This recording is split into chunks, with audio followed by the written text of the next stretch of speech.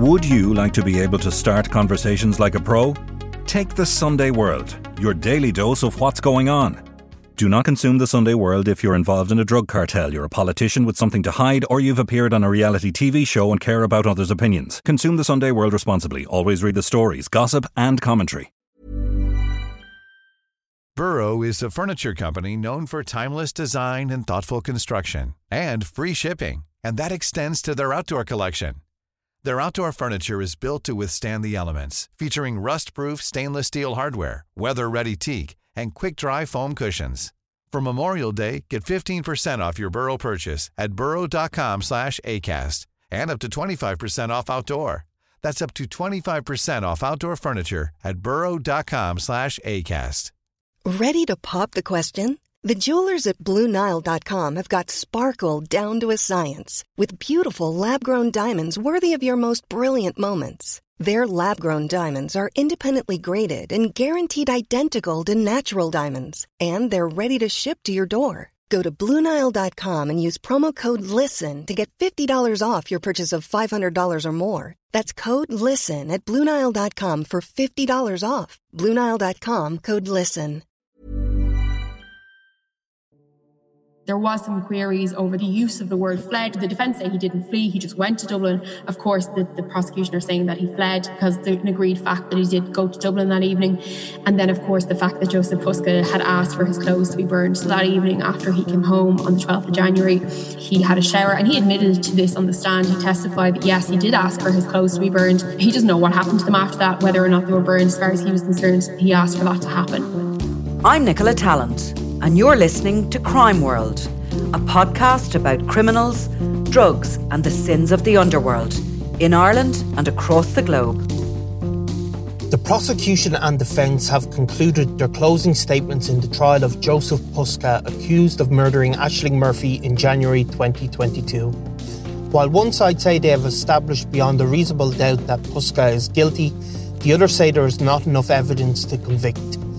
Today, I'm talking to Crime World's Claude Amini, who has been covering the trial at the Central Criminal Court. I'm Niall Donald, and this is Crime World, a podcast from SundayWorld.com. So the trial continued at a great pace today. The evidence is obviously completed. Joseph Puska pled not guilty to the murder of Ashling Murphy. And today we had the closing speeches from both the prosecution and the defence. And the judge began his summing up. He'll be back in tomorrow, I think he said, till the afternoon to complete his summing up. He basically explained to the jury on which basis what they should discard and what they should listen to, really. So I think he said, they should put aside any notions of to do with race or ethnicity in this case. Yeah, so he kind of specified that they should put aside any biases that they might have around race, ethnicity, whether it be gender identity, sexuality, anything like that. So that's kind of normal what the judge would say to the jury. But he really went into how the case has been there's been such media frenzy around it, and that not only when Ashling Murphy was murdered, but also now following the trial and during the trial, there's been a lot of media coverage. So he did say to them, the only facts in this case that you are to consider are the facts that you've heard in this room, because of course the function of a jury in a trial like this is they're on a fact-finding mission. So the prosecution and defence, they both share their arguments, but the judge laid out to the jury today, he explained his function was to rule on matters of law and deal with matters of law, and theirs is to be fact finders. He also pointed out to them, he talked in depth about sort of the different principles of criminal trials. So the presumption of innocence, the burden of proof, and beyond a reasonable doubt. He explained what all those meant. He gave some great examples to them all to explain it. And he also kind of spoke about the function of a jury as a whole in the criminal justice system is to it's democracy in action. He said that by you being here and you being on the jury, it's akin to putting on a green jersey and representing Ireland. So he said to them, he respected them for their attentiveness throughout the trial. And he also said to them, I'm going to give my closing. So during his closing, like you said, he explains the law. He explains again what the murder charge is and what murder means. And he will also then give a little summary of the case. He kind of seemed like he was deciding whether or not he would be giving that summary today. But if it does happen, it will be tomorrow. And he did say to them, you're not to take any kind of inferences from what I'm saying, whether I'm, if I leave some evidence out, that doesn't mean you should leave it out. If I, paraphrase and you remember the evidence differently, use your own common sense. And, it's as you remember it, not as I remember it. So that was Justice Tony Hunt. So earlier on, the day began with the prosecution. Anne-Marie Lawler set out the prosecution case, their closing argument, where they kind of put it together and try and paint a picture. She focused on a number of issues. I think she initially looked at or detailed Joseph Puska's comments while he was questioned in hospital by Gardaí. Yeah, so again, when she started her opening statement, or her closing statement, she again went into sort of that presumption of innocence, reasonable doubt, and she kind of asked the jury to leave the empathy and any prejudices they have at the door. Going into what was said in hospital, I mean, they had two expert witnesses during the trial to give evidence in relation to those. So one was Professor Ryan and the other was Dr. Grundlig, who we heard from yesterday on the stand. So he was a defence witness, Dr. Grundlig. Yeah, so he was the defence witness. He was the second defence witness and the final one that we had yesterday. So she kind of pointed towards the fact that Professor Ryan is an international renowned expert and on emergency medicine and forensic medicine. And she said that he went through the medication in Joseph Puska's system with a fine-tooth comb. And this was kind of the whole crux of the argument around those statements given in hospital, was the medication in the system. And there was a question hanging over whether or not he was fit to be interviewed. So what she was saying was that Professor Ryan went through it with a fine-tooth comb. Even Dr. Grundlig agreed with the prosecution that Professor Ryan is kind of the world-renowned expert. There's no one kind of that parallels him in those concerns.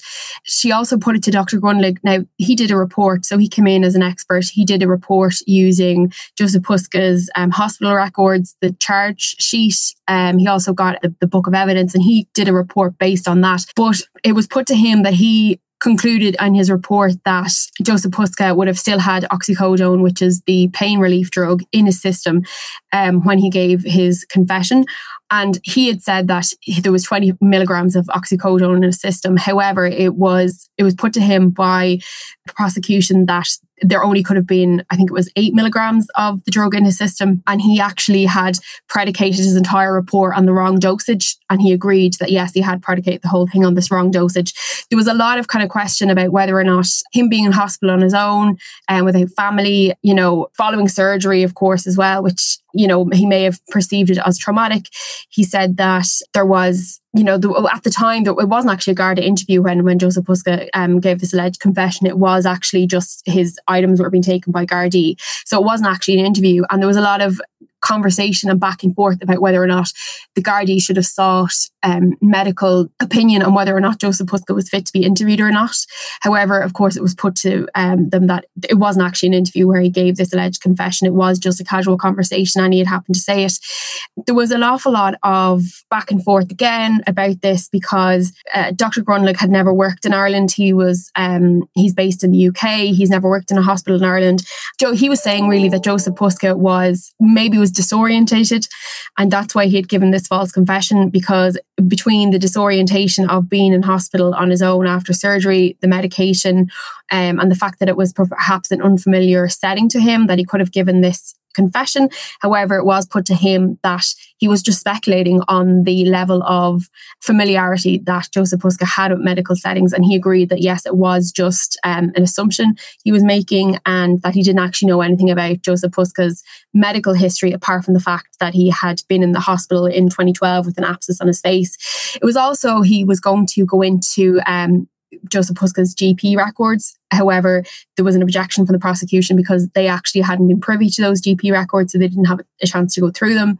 The only other thing that he said was that Joseph Puska had the only kind of ongoing issue with him was back pain, for which he took tramadol on the odd occasion. So that was all Monday's the final witness in the trial. As Anne-Marie Lawler, then she kind of wrapped up all of these aspects for the prosecution, and she spoke very directly about that admission. And she says that Joseph Puska pivots between lying and not remember, and some of the lies were foul. And she says that, that he confessed in this case, and it was a powerful evidence. So in the prosecution's cases, this admission is very significant. Yeah, so she gave kind of a summary of the evidence in the case, and as part of this, she did refer to the confession that was given. She also spoke about the DNA that was found underneath the fingernails of Ashling Murphy. So this DNA was kind of in the prosecution's closing statement, they kind of referred to it and said, we don't know which finger it was on. It could have been social or passing contact that it came from. But she continued on, she spoke about the eyewitnesses, Jenna Stack, who saw Ashling Murphy being held down in the bushes at the side of the canal.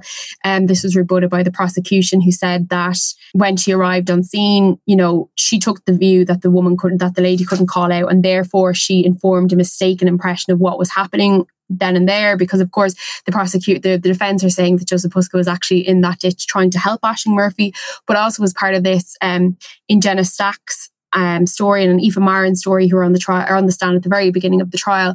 They had said that Joseph Puska's back was to them and his back was to the path. However, in Joseph Puska's account, he was facing the path on the other side of Ashling Murphy, and he was facing up and looking up. So there is the kind of the that was there. It was said to the jury, you either believe Jenna Stack or you believe Joseph Puska.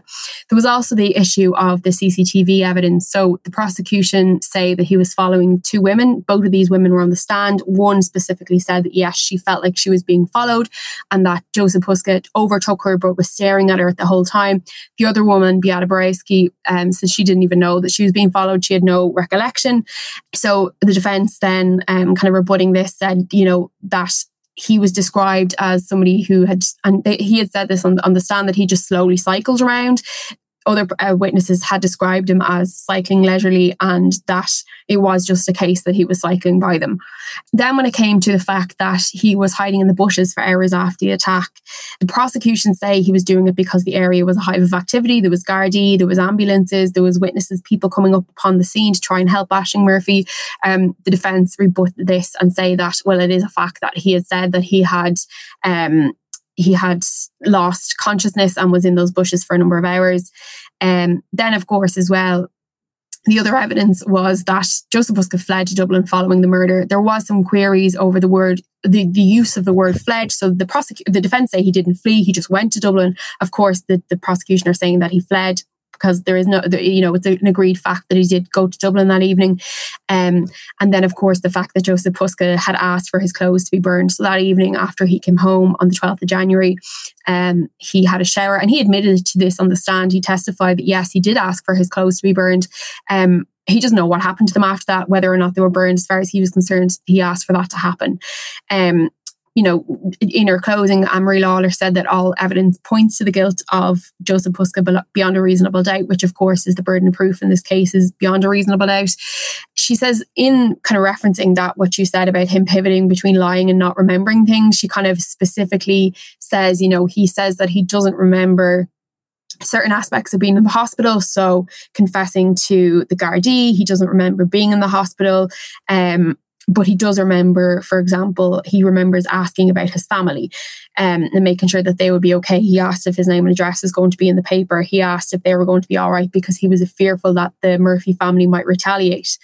And then, of course, there's those instances where he admitted to lying. So, for example, when he admitted on the stand that he lied to the Gardaí in Blanchardstown about being stabbed in Blanchardstown. Yeah, so, I mean, then after Anne-Marie Lawler, then Michael Bowman, who's the defence senior counsel, took to the stand, and he also addressed the issue of Joseph Puska, and the lies he told the Gardaí. He also said that people can lie under certain circumstances, and it doesn't automatically imply guilt. Yeah, he pointed out that people can lie for different reasons, whether it be shame for something else they may have done, whether it's to protect their family, to protect them, or to protect somebody else. He said that, there's a lot of different reasons why people might lie. One thing he kind of drew on a lot was he said that what he was going to talk about was kind of three people. He was going to group them together. So Professor Ryan, Dr. Grunlig, and then the third man, who I'm going to refer to as Mr. A. He was the witness witness that emailed the Garda press office and gave this confession. It's just to protect his identity. So he basically wanted to group those three people together to kind of lay out his closing speech. So he did again. He started kind of talking about the presumption of innocence and beyond a reasonable doubt and what that meant. And he asked again for them to leave any kind of emotion, prejudice, sympathy or speculation that they had about the case at the door. He was talking about rumours that the pair knew each other prior to this encounter, and it was said that they didn't know each other at all. You know, he referred that there was maybe social media rumours about that, but that wasn't true at all. So then he spoke about the three people together. So he had spoken about Professor Ryan and how he spoke with such confidence at the stand. And he had also kind of spoken then about the differences in what Professor Grundling had said, and Dr. Grundling had said. And he then also brought Mr. A into this scenario. So he was saying really that the man, Mr. A, who emailed into the Garda press office to give a false confession, said that he had difficulty with alcohol and drank to excess on occasions. He also said he had no recollection of sending the email, and he apologised. He said he was drunk. He may have been drunk at the time. And he said that the Gardaí engaged with that email. They confirmed that man was nowhere near Tullamore and there was no further inquiry undertaken. However, he then said that this man was afforded the sort of what Joseph Puska wasn't, in terms of they believed straight away that, you know, he was drunk at this time or he had an altered state of mind when he made this confession. So they kind of he tried to tie that all in together. He says that Joseph Puska couldn't remember the engagement with Gardaí, and that's why they engaged the services of Dr. Grundling. And he said that when Mr. A said that he shouldn't be in line, they accepted that. And when the defence brings in a doctor to make the same kind of inference for Joseph Puska, he said that they've been ridiculed for it. With regards to oxycodone, the medication that was in Joseph Puska's sister, Dr. Grundling's view was multifaceted, and it wasn't contingent upon just the opiate medication, but perhaps those factors of being in an unfamiliar place without his family. There was, you know, because it was during COVID times, there was no family visiting. Because he was there, there was nobody kind of as a kind of social measure of what Joseph Puska is normally like. So the doctors couldn't tell if he was acting, or nobody could tell if he was acting in an abnormal way following the surgery, following the medication either. So yeah, there was a lot of discussion about that. He said that if Mr. A couldn't be relied upon because he was drunk, the same thing wasn't afforded to Joseph Puska, and he asked the jury to use their collective common sense from this. He says that what springs from the evidence that's available and the evidence that is established, there is a question mark over. If there's a question mark over any of that, it's because it doesn't establish it beyond a reasonable doubt. In truth, he says that Joseph Puska done no more on the day of Ashling Murphy's murder than just present to help himself. He kind of said that it was the same for the rest of the jury, that Joseph Puska had done no more than them in regards to the day of what happened in Tullamore. He also said that there's a lot of evidence, and he said that the prosecution was kind of like a child in a sweet shop because she had so much evidence to choose from. But he said upon stress testing this evidence, you'll find that you be in a position to find Joseph Puska not guilty. He also warned them about the Fitbit evidence, because there is warnings from Fitbit that it shouldn't be used kind of as medical evidence or anything like that, or to measure the means of your health. So he said if this was really kind of solid evidence, why didn't the prosecution have a medical expert there to explain all of that to the jury instead of letting them grapple about what it means? So he then finalised his closing speech by saying, imploring them not to bring in a verdict that doesn't accord with common sense. So tomorrow morning it opens, is it 10 o'clock or 10:30? 10:30 tomorrow, yeah. And so the judge will finish up his summation probably at lunch, and then we can expect, did the judge indicate that the jury will probably start deliberating on the decision after lunch? Yes, that seems to be the case, so that the jury will then go off and begin their deliberations by tomorrow. Yeah, so we'll be back tomorrow and we'll have further updates at that point. So thank you very much, Coda. Thank you, Niall. You've been listening to Crime World, a podcast from SundayWorld.com. Produced by Ian Mullaney and edited by me, Nicola Tallant. Research assistant is Claude Amini. If you like this show and love true crime, leave us a review, or why not download the free SundayWorld.com app for lots more stories from Ireland and across the globe.